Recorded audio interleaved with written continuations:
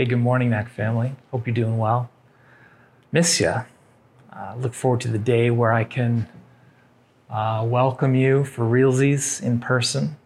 You should know that we've got this great team made up of Knack volunteers who are currently working behind the scenes, figuring out how we can safely and wisely reopen our facility. If we can't do it safely and wisely, we just won't. But I believe that the right steps are being taken right now so that come September 1, we'll be able to gather again. And it'll be with some protocols and probably some awkward new rules that we'll have to keep for the time being. But it'll be good to be together again. We're in this series, Can You Hear Me Now? And we're asking, what is God saying specifically to us in this incredibly unique time? It feels like if we have ears to hear, he wants to tell us something. I was thinking about the other day when I'm in the family room and Vicky's watching her current favorite guilty pleasure, Naked and Afraid. You haven't seen that, have you? Good. And I'm pretending not to watch it so that I can keep my air of superiority. And I'm getting drawn in. I mean, they're out in the middle of nowhere, naked and afraid. But what really caught my attention was some of these commercials on, is it TLC? Is it HGTV? A&E? I forget. But they have these reality shows about sort of longshoremen and extreme fishermen. Extreme fishermen. That sounds like Glenn Robinson's dream job. Anyways, they are out in the middle of the sea, and I feel myself getting anxious as you see the waves kind of almost capsizing this fisherman's boat, and you know the music is tense, and the job really is freaky, scary. And it makes me think, no matter how far we have progressed as a society, no matter how much technology we come up with to solve problems, man, we will never tame the sea. The sea has a will of its own. It will not be tamed by man. A force of nature, I mean, literally. And it reminds me of a story from the Bible, actually. One day, Jesus got into a boat with his disciples and said to them, "Let us go across to the other side of the lake."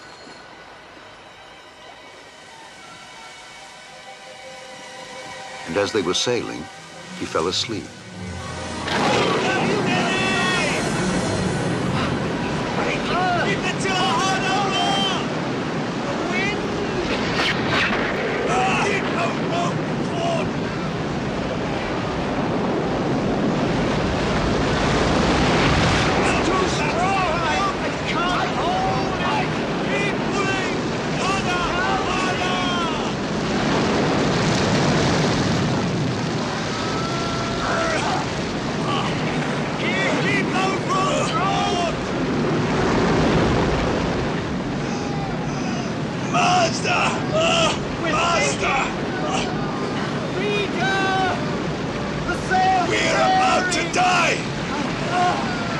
Waves are swamping us, we'll all drown! Help us, Master!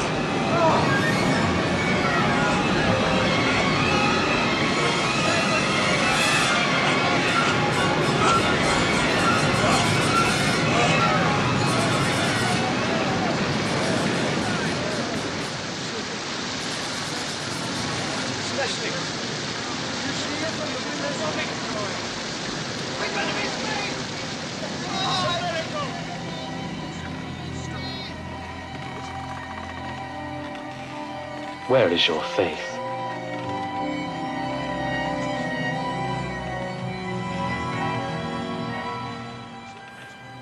I want to remind you of something that is obvious, but maybe we all just need to be reminded of this morning, okay?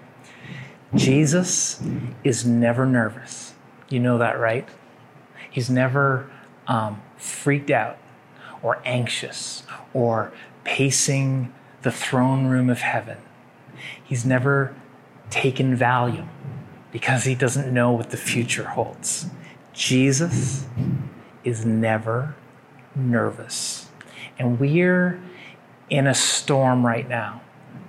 And some of us are nervous. That might be a nice way of putting it. You notice in that story of Jesus calming the storm. Remember that story? The disciples are freaking out. It's interesting to me that Jesus had the ability not only to calm the storm, but that Jesus himself was calm in the storm. He was asleep, actually, sound asleep, in a storm that terrified professional fishermen.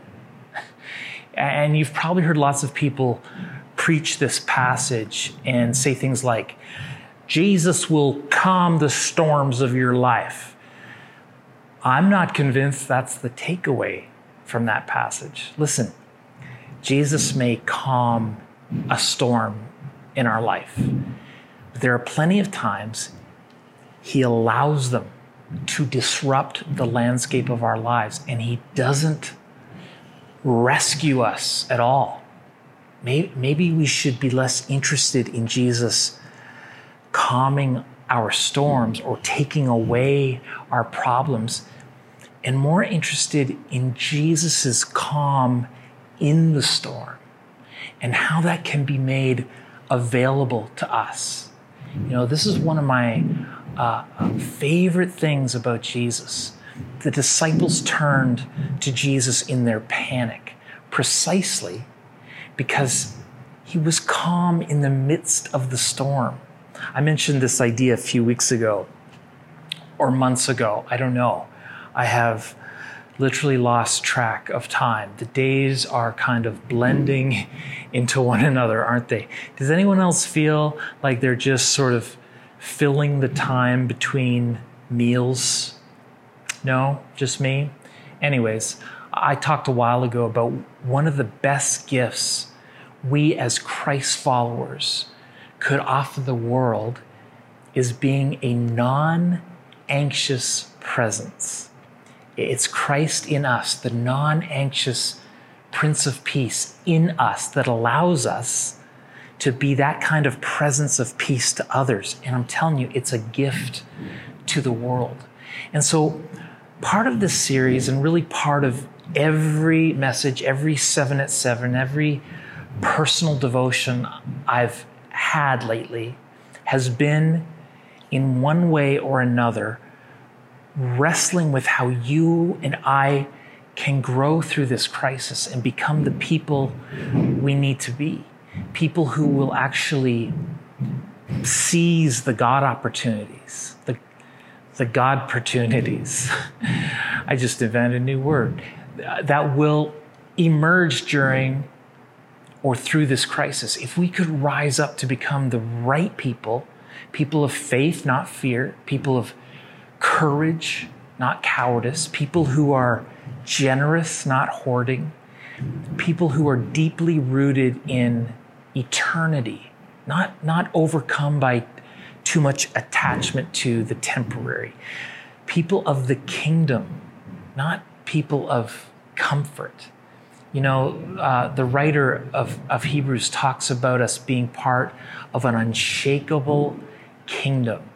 In chapter 13, verse 6, he says, "So we say with confidence, the Lord is my helper. I will not be afraid.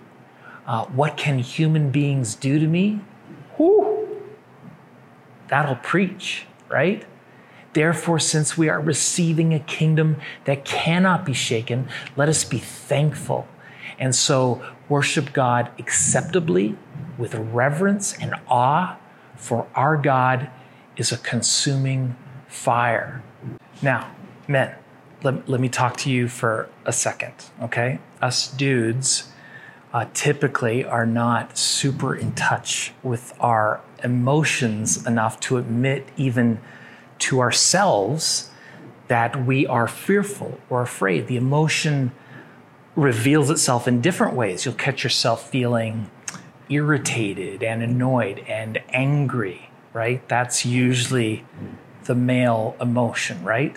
Some variation of anger, unless hunger is an emotion. Is hunger an emotion?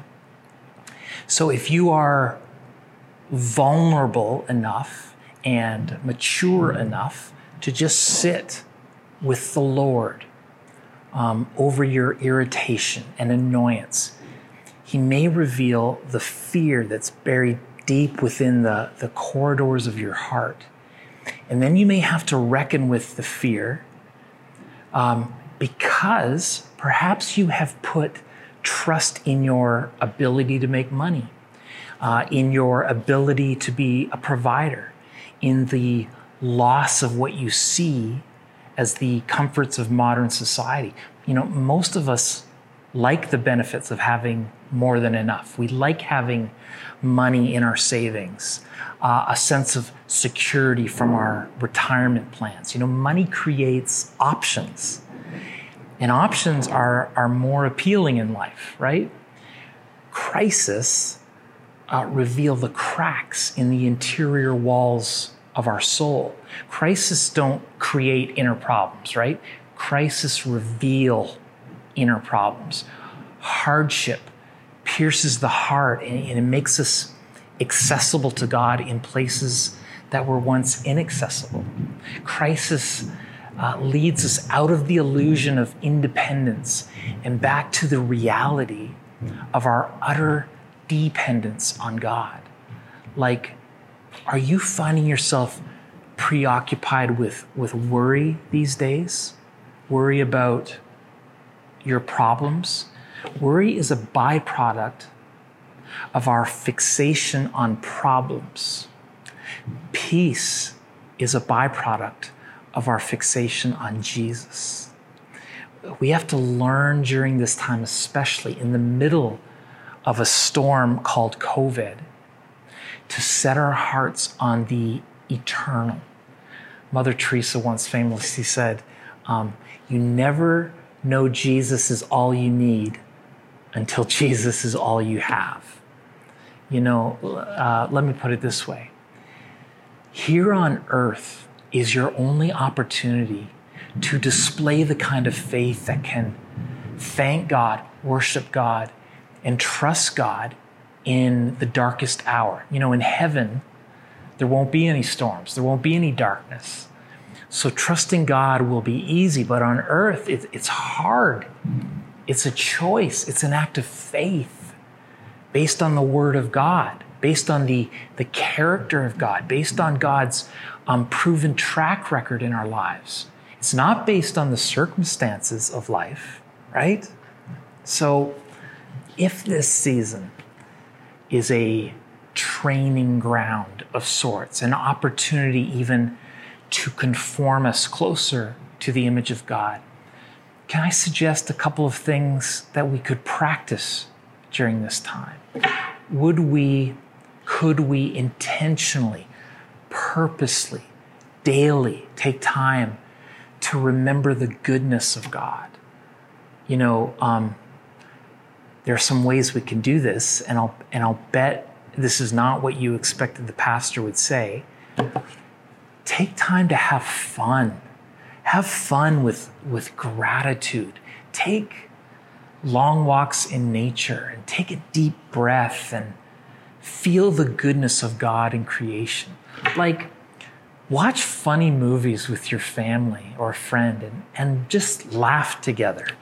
Tell old stories of God's faithfulness and humorous anecdotes of days gone by and revel in the goodness of God. Talk to good friends over the phone and recall the good times and smile. It'll be so good for your soul. I know some of you are just hanging on. and thinking to yourself, like, if one more thing happens, one more piece of bad news, one more hit to my finances, I don't think I'll be able to take it. How much can I deal with, right? I told a story about Corrie ten Boom last week, right? Can I just tell another?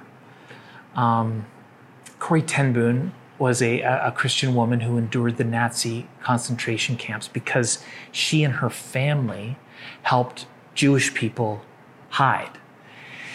And when she was a little girl, before the occupation of Germany, she went to her father and said, "Daddy, I'm afraid I'll never be strong enough to be a martyr for Jesus Christ."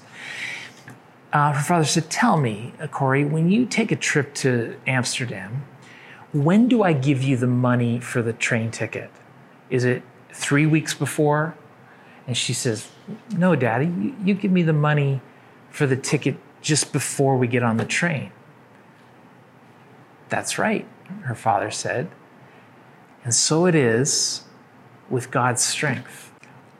Our wise Father in heaven knows when you are going to need things too. Today, you probably don't need the strength to be a martyr.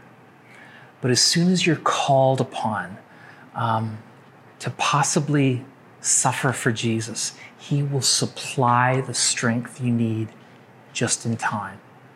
You know, your Father might deliver you from this crisis in your life, and maybe you'll be shielded from sickness and financial hardship.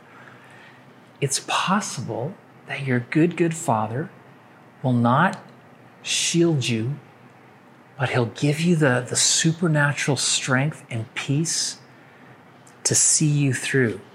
And he'll supply that strength and peace just in time. But it's possible that your good Father will not shield you. He'll just give you the supernatural strength and peace to see you through. And he'll supply that strength and peace just in time. And, you know, you may have to endure the sickness. You may have to suffer the loss of loved ones. You may even suffer financial hardship or unemployment. You may have to endure some of the impact of this hardship. And yet, you will discover that his strong presence is enough. His strength, his peace can see you through all the way to eternity. Instead of a long, flowery prayer, which I'm noticing in the Gospels, Jesus never seemed to do himself. In closing, let me just speak the words of Jesus over you. And because of Christ in me, the hope of glory, I can speak these words with authority.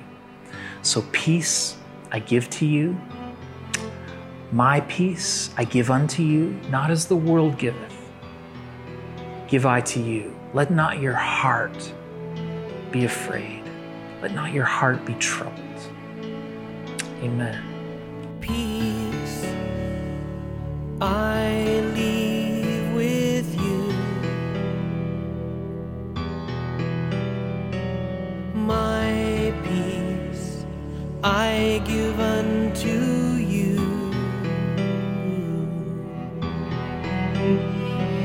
Not as the world giveth, give I to you. Let not your heart be afraid. Let not your heart be troubled. Peace. May the peace of God dwell richly in you today. May peace settle on your homes today. May peace follow you wherever you go, so that you're bringing this non-anxious, supernatural presence from the Prince of Peace into your workplace and into the hospitals and into the front lines. May that go with you. And may you not just watch church or attend church or be part of a church in name only. May you now go and be the church. You are a loved people. God bless.